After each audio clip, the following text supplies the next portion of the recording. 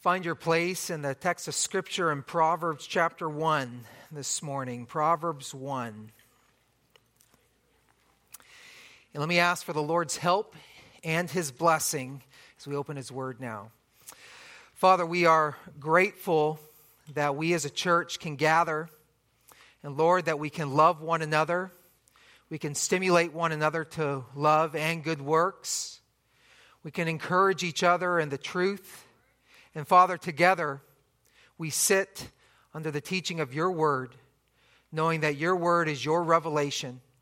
It is authoritative. It is good. It is from you. And we would pray, Father, that your Spirit will help us understand. We thank you, Lord, that we have this time now. Please bless us in it and help me in it, Lord, as I deliver your truth. In Jesus' name, amen. There's a commonly known proverb, a proverb that's not found in the Bible, but a commonly known proverb that says, there's more than one way to skin a cat. Now, the origin of that phrase can be a bit grotesque as I was reading about it today, so I'm not going to elaborate on that. While I can't imagine why anyone would even want to skin a cat, I think we would all agree that the lesson from that proverb is that there are multiple ways to get a job done. And while a job may be accomplished in any number of ways, it is true that there are some ways that are better than others. And sometimes there is a distinctly right way of doing something and a wrong way to do it. And skill is what makes the difference. My dad worked as an appliance repairman for most of his career. And through schooling and experience, he was skilled to be able to diagnose what the problem was with a refrigerator or a washer. He would know how to, after diagnosing it, able to strip it down and find that broken part and replace the part and put it back together. And then in the end, it actually works properly. He knew the right way of doing that. He had skills in regards to that. In mine and Lisa's first year of marriage, I realized I did not inherit such skills. Lisa and I lived in a school-owned apartment with a very old refrigerator. It was one of those refrigerators that, if neglected over time, ice would build up on the back wall. And not just a little frosty, it got to be maybe even 6 inches thick if you didn't deal with it, and so bad that you couldn't even fill the jug of milk inside. When that happened one time, I thought I'd make myself useful and get rid of the block of ice growing on the back wall of the fridge. So I found myself a useful tool, a screwdriver. You know where this is going. I began chipping away at the ice, and sadly, in the middle of my job, I hear this hissing sound as I'd punctured the back wall of the fridge, and I ruined the entire refrigerator. Now, as an optimist, I could say I made sure that refrigerator would never freeze over again. When I called the maintenance man, what I should have did in the first place, I told him I was trying to defrost the fridge with a screwdriver. And then this happened, and he looked at me with disgust. And he says, that's not how you do it. All you needed to do was open up the door, and it would have taken care of itself. So there's certainly more than one way to do something. There's at least two. There's a right way, and there's a wrong way. And skill tells you how to do it the right way. So why all of this story about the presence or absence of skills is because I want to direct our attention to the book of Proverbs. And the purpose of this book is to impart wisdom to the reader. And the word that's translated, you see in verse 2 of chapter 1, the word translated wisdom is this Hebrew word chokmah. And the word chokmah is used to describe a variety of skills that are necessary. We see it used throughout the Bible. We see it used in Exodus 35:25, talking about the skills of those who were weaving for the tabernacle. And then in Exodus 36:1 and 2, it talks about the skills needed for carpenters to build that which would be used. In fact, in Psalm 107, verse 27, it's referring to sailors that are at their wits' end. And it's talking about the end of their wisdom, the end of their skill. They're fearful. Isaiah chapter 10, verse 13 talks about the skills of warriors and how they would fight. And even in Jeremiah chapter 10, verse 9, the skills of goldsmiths. And so all of these, that word is used talking about the ability to do a particular job. And we need skills for all sorts of tasks. Of course, there is more than one way to brew a cup of coffee, but what that crew does upstairs is way better than what I could do with a pod and a Keurig. They have skills. A few weeks ago, a number of the ladies of our church gathered together to learn the skills of baking sourdough bread and know that a great loaf does not happen by accident. In fact, sometimes a great loaf doesn't even happen on purpose, right? There are very particular skills to make that happen. A couple weeks ago, our church was greatly blessed to watch the Jehovah Jireh video talking about how God has provided for our church over the years. And I heard so many comments saying that was fantastic because it was thoughtfully and carefully and deliberately crafted. There were skills that were used. So skills refer to wisdom, and wisdom refers to a certain set of skills. But as we look at Proverbs, the type of skills that is talked about here is how to live life skillfully. How to live life in the way that reflects what God intends life to be. We live in a world that says there are many ways to do life. You be you. But there is a right way and there is a wrong way. There's a way to live that reflects the beauty of God's design. And there is a way to live that tramples and blasphemes his design. And the Proverbs gives that which God has revealed, the wisdom or the skill of living in the fear of the Lord, how to do so. So if you are able, please stand with me. I want to read for us Proverbs chapter 1. Verses 1 through 7, our text this morning. The Proverbs of Solomon, the son of David, king of Israel, to know wisdom and instruction, to discern the sayings of understanding, to receive instruction in wise behavior, righteousness, justice, and equity, to give prudence to the naive, to the youth knowledge and discretion. A wise man will hear and increase in learning, and a man of understanding will acquire wise counsel. To understand a proverb and a figure, the words of the wise and their riddles. The fear of the Lord is the beginning of knowledge. Fools despise wisdom and instruction. This is the word of God. You may be seated. Oh, how we need what this book offers. We need it desperately. And the first 7 verses that I read for you, these are intended to tell you why you need what is revealed in this book.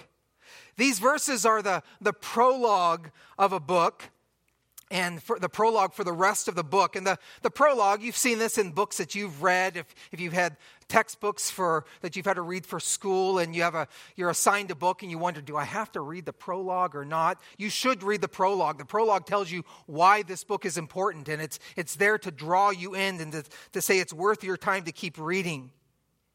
And we see examples of many people that are living life without skill, and they are causing more damage than merely ruining a kitchen appliance through unskilled decisions and habits and pursuits and goals and aimless living and immorality with all the physical and relational fallout. Families are being destroyed, and especially the eternal consequences of God's wrath are being poured out on those that disregard his way. We need the skills that are offered in this book. And we can experience skillful living in a sinful world as we understand how to live before God among mankind. That means not just in theory, but how we live before God in this world we are in, with the people that are around us in that world that's out there. We can experience skillful living. From the opening verses of this book, we're going to see 5 characteristics of the wisdom necessary to live God's way in God's world. First is this. Let's consider the source of wisdom from verse 1. The source of wisdom. Where does wisdom for living come from? Where do we get that? Check engine light came on my Jeep, and I have no idea why. Where do I go to find the skill in that area? Well, probably a mechanic, I would assume, right? They have the information that I don't have. Where do we go to know how to live life in this world in which we are placed in? Let's go to the one who built it. Let's go to the one who made it. Throughout history, people have observed the value and beauty of those who act wisely or those who live with skill. And all religions and philosophies have even concocted their explanations for the source of wisdom. Some will say you climb up this high mountain, you find a guy sitting up there, and he's got some scroll, and he's going to tell you all about it. The mythology of the Greeks and the Romans is interesting, and it portrays wisdom coming from Athena, or in the Roman version, Minerva. And the legend is that Zeus, the chief of all their gods, was fearful that the child of his wife, Metis, that this child would lead to his undoing. And therefore, he got Metis to turn herself into a fly, and he swallowed her, thinking he contained her. Somehow she lived within him and even bore the child Athena inside of Zeus. And this obviously gave Zeus a headache, as you would imagine. And so he asked for a remedy, which in his mind was an axe to be used to split open his head. And so that happened. It said that happened. And the daughter Athena stepped out fully grown as the goddess of wisdom. And with her an owl. And that's why we always have the phrase wise as an owl. I mean, an explanation like that gives me a splitting headache. So rather than concoct something ridiculous from our imaginations about how we might live, let's just look at what the text says. And look at it says in verse 1, the Proverbs of Solomon, the son of David, king of Israel. As we consider the source, I want us to know this. Solomon is the primary author of Proverbs. Solomon is the primary author of Proverbs. The book of wisdom containing so many of these proverbs has been given by the man Solomon. Now, some of the books in our Bible don't state specifically who the human author is. For example, Hebrews. But we often have explicit identification of who has written the book, who penned it. And here we have that specifically. In verse 1, the Proverbs of Solomon. And then more explanation. You go later in the book in chapter 10, verse 1, it says the Proverbs of Solomon there. And then even in chapter 25, verse 1, there it says, these also are Proverbs of Solomon, which the man Hezekiah, king of Judah, transcribed. Hezekiah lived many years after Solomon. And under his reign, they were accumulating all that Solomon had written and putting it together into this book form and compiling the collection. There's a few other authors listed as supplements to Solomon's great work. Proverbs 30 verse 1 says the words of Agur, the son of Jakeh. And 31:1 it says the words of King Lemuel. Some have thought that that's another name for Samuel, but these are additions, or these are supplements to Solomon's great work. Over the years, many have been dismissive about the human authors. And it's so sad. I mean, you read these commentaries, and the whole beginning of a commentary of liberal scholars are telling you why the text doesn't mean what it actually says. And that Paul wasn't actually Paul who wrote it, and someone wrote it in his name. And people have done that even here with Solomon. And that it's not Solomon, but it's actually just a mosaic of writers giving this in his honor. But that's not what our Bibles say. It says the Proverbs of Solomon. You think, well, is it the same Solomon we know? Well, it says the son of David. David had many sons. He was the king of Israel. It's very, very specific for us. I mean, you can trust your Bibles. We should not be surprised as the man Solomon was qualified to provide proverbs that reveal wisdom. You remember Solomon's family history. He was the 10th son of his father David, the second of his mother Bathsheba. The right to reign was passed from David to Solomon, but not without complications of family and politics. But after Solomon consolidated his right to rule, he offered sacrifices to Yahweh because he loved the Lord God like his father David did. And in 1 Kings 3, God appears to Solomon in a dream, and he told him, ask whatever you want. And Solomon asked that God would give him understanding of heart and the ability to discern between good and evil as he reigned over these people. And God says to him in 1 Kings 3:11 and following, he says, God said, because you have asked this thing and have not asked for yourself long life, nor have asked riches for yourself, nor have asked for the life of your enemies, but have asked for yourself discernment to understand justice, behold, I have done according to your words. Behold, I have given you a wise and discerning heart, so that there has been no one like you before you, nor shall one like you arise after you. And God also said, I will also give you riches and honor along with the wisdom. And Solomon applied the skills of understanding how the world works to many areas of life. And his skills were widely known. It says in 1 Kings 4, starting in verse 29, now God gave Solomon wisdom and a very great discernment and breadth of mind like the sand that is of the seashore. Solomon's wisdom surpassed the wisdom of all the sons of the east and all the wisdom of Egypt. For he is wiser than all men, than Ethan and Ezahite and Heman and Calcol and Darda, the sons of Mahol, and his fame was known in all surrounding nations. He also spoke 3,000 proverbs, and his songs were 1,005. He spoke of trees from cedar that is in Lebanon, even to the hyssop that grows on the walls. He spoke also of animals and birds and creeping things and fish. Men came from all peoples to hear the wisdom of Solomon, from all the kings of the earth who had heard of his wisdom. See, much had been entrusted to this man in the way of wisdom, and therefore Solomon was very impressive. Many came to see him from far. They were fans, and they wanted to learn from Solomon.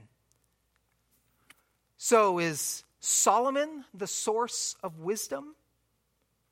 No. Solomon was flawed, very flawed. He took the wisdom God had gifted to him, and though he did good with it, he also used that gift improperly. We see he also wrote the book of Ecclesiastes, and in that book he explains how at some point in his life he began to test life. He began to test life, and he described it as everything under the sun is the phrase that's repeated. And that describes the realm of his testing. He was considering life apart from who is above the sun, or who is the maker of the sun. How satisfying is life when we do not consider God, or we seek to exclude God? And Solomon tested everything in that rubric, and he found it to be vanity, to be empty. He says it was grievous. It was even hateful. And so Solomon, in such foolishness, accumulated wives and concubines and horses and treaties with other nations. And his heart was turned from the true God to sadly and shamefully even serving false gods. And at the end of his life, he appears to have come to his senses in repentance. And he says at the end of Ecclesiastes, the conclusion, when all has been heard, is fear God and keep his commandments, because this applies to every person. You could just see him saying that in tears. This applies to every person. Even the king is not above such wisdom. So while we see that God certainly used Solomon to communicate much wisdom, Solomon is not the source of wisdom. What he had to give was good, but it did not come from him. So while we see that he is the author of most of these proverbs, we see also in this, as we consider the source, God is the sole author of wisdom. God is the sole author of wisdom. While the scriptures we have been penned by human authors, such was accomplished by the work of the Holy Spirit, guiding their mind and their hands, so that it was God's wisdom that was communicated through these flawed people. That's why we see in 2 Timothy 3, verses 15 and 16, Paul writing to Timothy, and he says, "From your childhood, you've known the sacred writings," which would include Proverbs, "which are able to give you the wisdom that leads to salvation through faith, which is in Christ Jesus. All scripture is inspired by God and profitable for teaching, for reproof, for correction, for training in righteousness." God is the source. We see Peter writing of this. 1 Peter 1:20 and 21. "Know this first of all, that no prophecy of Scripture is a matter of one's own interpretation. For no prophecy was ever made by the act of human will, but men, moved by the Holy Spirit, spoke from God." Solomon certainly penned these words, but he was moved by the Holy Spirit, speaking God's message. God is the source. And Solomon even tells us this. Turn over in a page of yours to chapter 2, verse 6. He says, "For the Lord, Yahweh, gives wisdom. From his mouth comes knowledge and understanding." It's this reason that in James, at the beginning of James's book, which James is called the Proverbs of the New Testament, he says right at the beginning, "But if any of you lacks wisdom, let him ask" who? "Of God, who gives to all generously and without reproach, and it will be given to him." And so it's important for us to remember that the source of wisdom is Almighty God, who is perfect. Because to bring this back to where we live in this world, this sinful world that we want to live skillfully in, so often we become distracted and discouraged by the clay pots of people whom the Lord uses to deliver his goods. How often have you received in the past teaching of the truth through a vessel, a pastor, or an author of some Christian book, or a Sunday school teacher, or a discipleship leader, and later flaws and cracks are found in that person, and we may be tempted to discount the truth that they delivered to us, but that should not be the case. The truth does not come from any preacher. It comes from God, who is perfectly faithful. And I know to say perfectly faithful is redundant, but I say that for emphasis, because God is perfectly faithful and therefore trustworthy. And we should be thankful for God, how God used Solomon and any other preacher or teacher or discipleship leader that he's used to deliver truth. But we are trusting not in man, we are trusting in God alone. This is why I love what Paul writes at the end of Romans 11. "Oh, the depths of the riches, both of the wisdom and knowledge of God. How unsearchable are his judgments and unfathomable his ways. For who has known the mind of the Lord, or who has become his counselor, or who has first given to him that it might be paid back to him again? For from him and through him and to him are all things. To him be the glory forever." And together we say what? Amen. That's what the scripture says. we can experience skillful living in a sinful world as we understand how to live before God as we live among mankind. And to do so, we come to God and His resource for wisdom. We don't come to ourselves. We don't come to man's crazy ideologies and mythologies, or we don't come to people's ingenuities. We come to the source of wisdom, which is God Himself. Let's consider a second characteristic of wisdom we need as we are living before God. Number 2, consider the skills of wisdom. The skills of wisdom, here in the main section of this, verses 2 through 6. As I said, the word translated wisdom in verse 2 is that Hebrew word chokmah, which refers to skill to do something specific. Note this, wisdom is not some erudite concept. It is practical knowledge, okay? This isn't ivory tower stuff that has nothing to do with how we actually live. No, it is practical knowledge. It is useful. It is not merely theoretical. It works. So what does this skill from God equip us to do in the world that we live in? Well, Solomon lays it out clearly. It's like he's writing a syllabus for a class. He says, here's what you can expect to get from this book.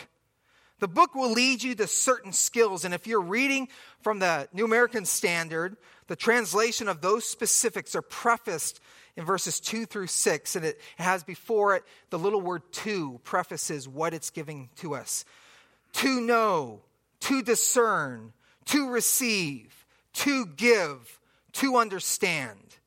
So let's look at the skills we gain as we give ourselves to this book. First, from to know, we get a knowledge of the truth.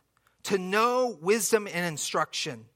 As we read this, we will be able to know wisdom and instruction. The Proverbs were given through Solomon for the purpose of introducing the readers to the skills and disciplines needed to live life in God's design. I've already explained the word chokmah, wisdom there, but that next word, instruction, goes with it. It's this word that means discipline. It's the practice of the skills so that it becomes muscle memory to what we're doing. Some of you in sports, you will spend time, if it's baseball or softball, at the batting cage, right? And you'll be hitting that, swinging at that ball again and again. Or if it's basketball, you're shooting from the free throw line. You don't just hit one ball or make one basket and go like, oh, I guess that's how it works. Let's move on. No, you do it again and again and again. And so it just naturally happens. It's like it's built into you. And Proverbs has us to do this. If you are looking for skills in writing, what do? Do you just read about writing? No, you actually have to start writing. You're like, well, I have writer's block. Well, just write anyways. And eventually it will work out. You have to just use the skills. So Proverbs is given that one may know such things and know how it works and to do it, to know that they matter to God, to know that God has a way in which things should be done. So what kind of things will we learn from in this book? Well, we're going to learn what God says is an abomination. We're going to learn how to live in light of aging. We'll learn about alcohol and anger and authority and benevolence and blessing and children and correction and counsel and creation and descendants and discipline and evildoers and fear and foolishness and friendships. And that's just partway through the alphabet of subjects. When I was a kid, I remember our dad sitting us down in the mornings before he went to work and we went to school and reading through Proverbs, and we'd have a notepad out with columns of various categories, and as we'd read through and go like, oh, that verse fits here, and oh, that verse fits here, and so we were able to see what all this talked about. And this book introduces us to such subjects that we might know. And if you are not talking to your kids and raising your family or considering for yourself the subjects that you don't just naturally experience, people will be blindsided when they are hit. And so we must know even before we experience such things. And so this is the skill of knowledge. Secondly, we see what we gain from the second part of verse 2 is discernment of the truth. To discern the sayings of understanding. The Hebrew word translated discern is this Hebrew word, it sounds like ben. And in seminary, when we had to memorize vocabulary, you're just desperate trying to memorize it so you could pass the quiz. And I remember using the idea of the concept of bins in the garage. And that we have bins in the garage. And I put this here, and I put that there. And this goes here, and that goes there. And this organization to be able to sort out and determine between. And that's what this word means. The word for discernment means that we will be equipped by Proverbs to be able to tell what is truth and what is an imposter of truth. Because you have everybody, we live in this information age, and everyone is saying, listen to me and do it this way, and here's the best way. And we're going like, oh, okay, well, where do I get it from? As we gain the skills of Proverbs, we could say like, oh yes, that's right. Oh, reject that. And that's what we gain. Proverbs contains contrasting examples. It shows the difference between the diligent and the lazy, or the immoral and the virtuous. And so we need to be able to know what the truth is. And too often people have settled for Pilate's motto when he said to Jesus, what is the truth? What is truth? Who can say? God says. And God gives us the skills to be able to see what is truth. And this book helps us sort it out. A third skill in verse 3 is reception of the truth, to receive instruction in wise behavior. It's one thing to hear the truth and to recognize, yes, that is true, but it's entirely different when one receives the truth.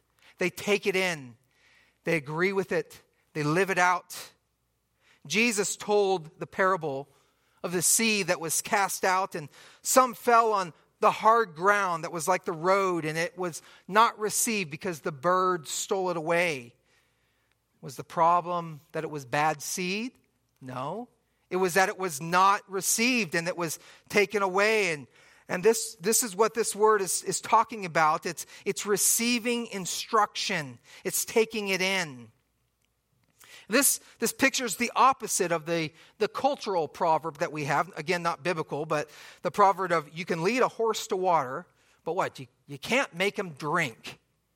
Some people can get all the information of the truth, but still not receive it.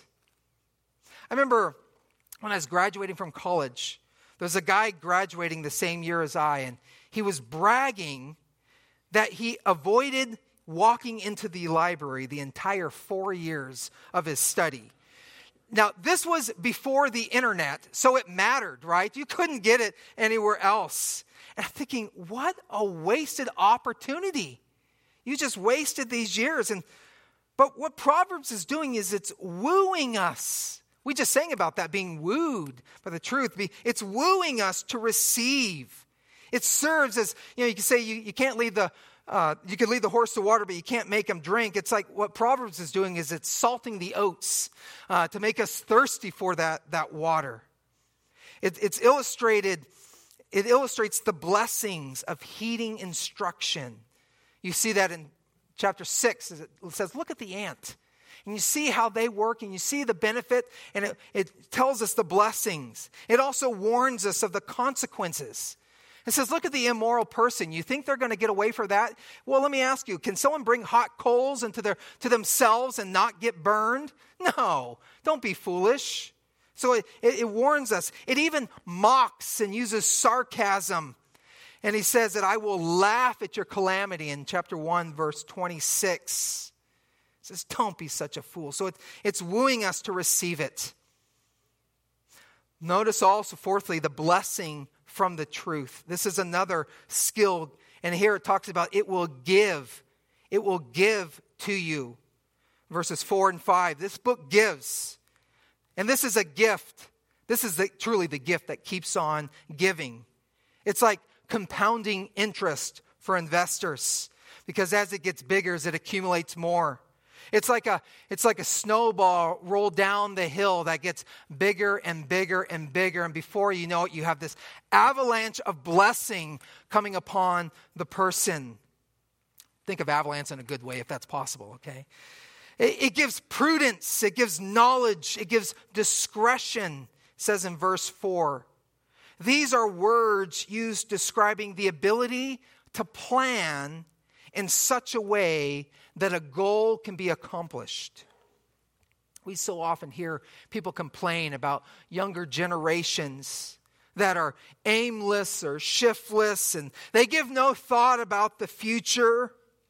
Proverbs helps us see the end and plan accordingly. So if you have a problem with some other generation, invest in them with this, because it's through this that we are equipped, we're skilled, so that we can see the end and plan accordingly. And a fifth skill gained from Proverbs is the ability to be able to use the truth.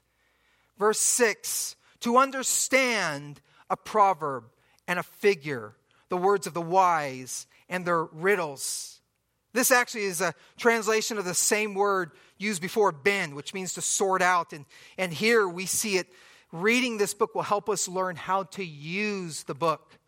I remember years ago I was having car problems, and probably another check engine light came on, and one of the auto parts stores had this deal that you could come in and borrow their code. You know, the thing that they plug into the engine and it tells you the code of what's going on. I thought, yeah, this will be good. So I get it, and I plug it in, and the code comes up, whatever it says, E something or whatever like that, and I go like, now what?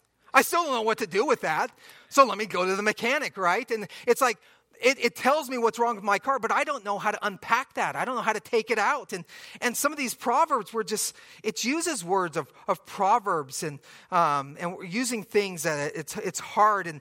But as we read this book, we become wiser and more able to use it. And you don't necessarily need a class about Proverbs before you begin to use it. You just need to start reading it and keep at it, and you'll be able to sort out figures and proverbs and riddles and the words of the wise. So we can experience skillful living in a sinful world as we understand how to live before God among mankind through these skills. You know, parents go to all lengths to get their kids the best. They get them into the best schools or under the most sought out personal trainer for their sport, or coveted opportunities that will stand out on a college application. And you professionals, you will get key credentials and make right contacts so that your resume rises to the top. Fine, whatever. But are you neglecting this resource that gives the skills of living before God? If you neglect the Proverbs, God has a name for you, and it's found in verse 7. I'll let you look at that on your own time. Let's look quickly at the third characteristic of wisdom necessary to live God's way in God's world. We see the source as God. We see the skills that are laid out of what it gives for us. Look at number 3, the students of wisdom. The students of wisdom, verses 4 and 5. Who should be a student of this book? So often people are sitting under a sermon thinking of someone else, right? Oh man, they should have came today. Or, hey, are you listening, right? Who is to be under this? Know this. Who's this book intended for? First, wisdom is for the young and inexperienced. Wisdom is for the young and inexperienced. In verse 4, we see the young mentioned and naive are mentioned, benefiting from this study. Young is a word used for everyone from infancy to young adulthood. It was used to describe Moses when he was in the basket in Exodus chapter 2, verse 6. But it was also used to describe David's son Absalom. He was a young man at the time in 2 Samuel 14:21, but still developing. And naive, young and naive. So one that is growing, still growing, but then naive. That's how the New American Standard translated. If you have the ESV, it calls it the simple, or the CSB calls it the inexperienced. It speaks of someone who has not yet had the experiences of life. They're not swayed one way or another. We used to live in the Central Valley where there was a lot of fruit trees, and they could shape the trees when they were young, but when they're older, they become harder and crustier, right? And you can't move them without breaking. And this is talking about those that can still be molded. Often, the phrase open-minded is used to describe the naive. Now, we live in a world that people say, open-minded is a virtue. You should seek to be more and more open-minded. Now, Scripture doesn't condemn open-minded in and of itself. It just says it's just a reality of life for the young. But it's not where we should stay. In fact, if one clings to their naivete, instead of pursuing wisdom, they then move from being naive to being foolish. And Proverbs is just what the young and the inexperienced need. You think, oh, good. Young people, pay attention. Yes, do, right? But not just for them. Wisdom is also for the wise and the understanding. Look at verse 5. A wise man will hear and what? Increase in learning. He's growing. A man of understanding will acquire wise counsel. We see that they are constantly improving and gaining more. You see why the study of this book is so good for churches as a whole and families and groups of mixed ages and groups and backgrounds. It's for everyone who sees the need of wisdom. You will never outgrow this curriculum. Every one of us, young and old, inexperienced and those with much experiences, can experience skillful living in a sinful world as we understand how to live before God among mankind. Let's look at a fourth characteristic. A fourth characteristic for wisdom necessary to live God's way in God's world. And here we see in verse 6 the struggle for wisdom. The struggle for wisdom. As we give ourselves to this book, honestly, this is not the easiest literature to understand. It takes careful thought to interpret correctly. Such requires patience and perseverance. This is hard for us who are used to Google. You just type it. You could get any lame fact about any old movie you want through Google in a moment, and then you sound like somebody who knows the things of the world. And we just get it like that. But that's not how Proverbs works. The design of Proverbs is intentionally slowing us down so it doesn't come quickly. That actually, if you answer quickly, you're seen as a fool. The design of Proverbs is to make one think and contemplate the truth in the context of one's particular situation. The word translated proverb in verse 1 and also in verse 6 is this Hebrew word mashal, which means to be like or compared with.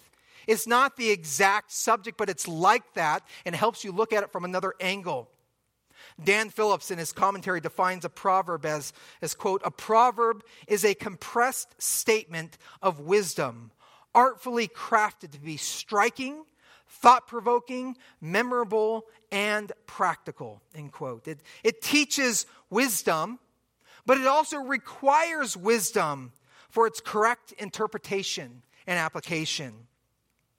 These are short statements that have often comparing or contrasting pairs to make a point. You'll see two lines together, and they're either two things similar or two things that total opposite. Therefore, they're applied to various contexts of life. Therefore, what the proverb says is true, but sometimes there's an exception to that rule. But it doesn't mean that that's not the rule. The proverb has something true to say about a subject, but it doesn't say everything to say about that subject. And so we have to take it and chew on it and pray over it. Proverbs are hard for the prideful and the impatient people.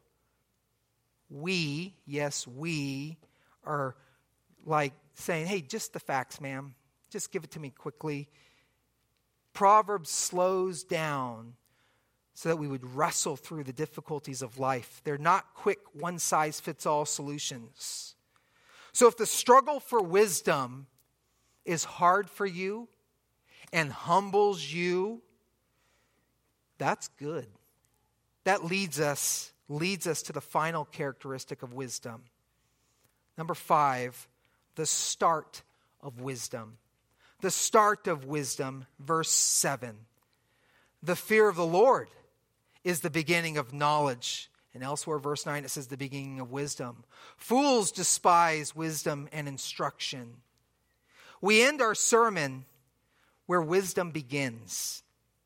Now, I'm only going to touch on this. Next time I preach from Proverbs, I'm going to elaborate on this verse because this is the key to the whole book. But the fear of the Lord describes responding appropriately to God. It means you take God seriously. Solomon tried to test wisdom of all things under the sun, finding meaning of life without considering the maker of the sun. And he found that pursuit to be pointless. And in the end, he says, fear God. This is where you should start. Fear God at the beginning. And at the end of your life, you will agree, fear God and keep his commandments. The fear of the Lord is to be afraid enough to care what he says and humble enough to submit to his authority. It encompasses both reverence and respect, dread and wonder. As we were talking about Job and how indescribable God is, Job puts his hand over his mouth. Who am I to speak? God, you are God, not me. That is the fear of the Lord. You know God is watching and God cares. Life only makes sense in relationship with God. And so let me bring you back to a verse I mentioned earlier, 2 Timothy chapter 3, where Paul writes to Timothy, from your childhood you have known the sacred writings, which are able to give you the wisdom that leads to salvation through faith which is in Christ Jesus. That's what he was given as he was given the scriptures, the wisdom that leads him to the gospel. This book gives the wisdom that leads us to see our need of salvation before a holy God. And that salvation is found only in God's promises, God's promised one, the Christ, who is Jesus. You see, this book is not just about gaining skills for life, skills to function well in this world. It's functioning before God in his world. Think of the parable that Jesus told of the man who built those barns and decided to build bigger barns. I mean, that man had skills. He knew how to build. He knew how to build barns. He knew how to fill barns. He was a successful business person. But he was not considering God. And what was he called? You fool. You fool, for he despised God in that. And that is not true wisdom. We will be convicted that we fall short of God's righteous standard. But we remember Jesus lived under the law, growing in wisdom and stature and favor with God and man. He is our righteousness. He is our wisdom. We cannot atone for our sin as we read the scriptures, but God provided salvation in Christ. And the fear of the Lord says, I trust in your provision alone. Fearing God is to trust God as your only Savior. It's, as Moses will say later in the law of Deuteronomy chapter 10, verse 12. Now, Israel, what does Yahweh, the Lord your God, require from you? But to fear the Lord your God, to walk in all his ways, and love him and serve the Lord your God with all your heart, with all your soul. Every one of us can experience skillful living in a sinful world as we understand how to live before God among mankind. Would you begin by first considering, what is your relationship with God? Are you at peace with God through Jesus Christ? Jesus says, I am the way, the truth, and life. No one comes to the Father except through me. Is the fear of God seen in you, that you recognize you are a sinner in need of a Savior and Jesus is the Savior? Would you evaluate how deliberate you are to pursue God's wisdom personally and with others? For those of you that are single and not married, you need a sounding board of others who are considering these truths and are working through this together. For those who are married, your home needs what this book offers. For those with the responsibility for a new generation of children in your home or in your class or in your relationships, they are desperate for such. Might we grow in this truth? So how deliberate are you? It doesn't just happen.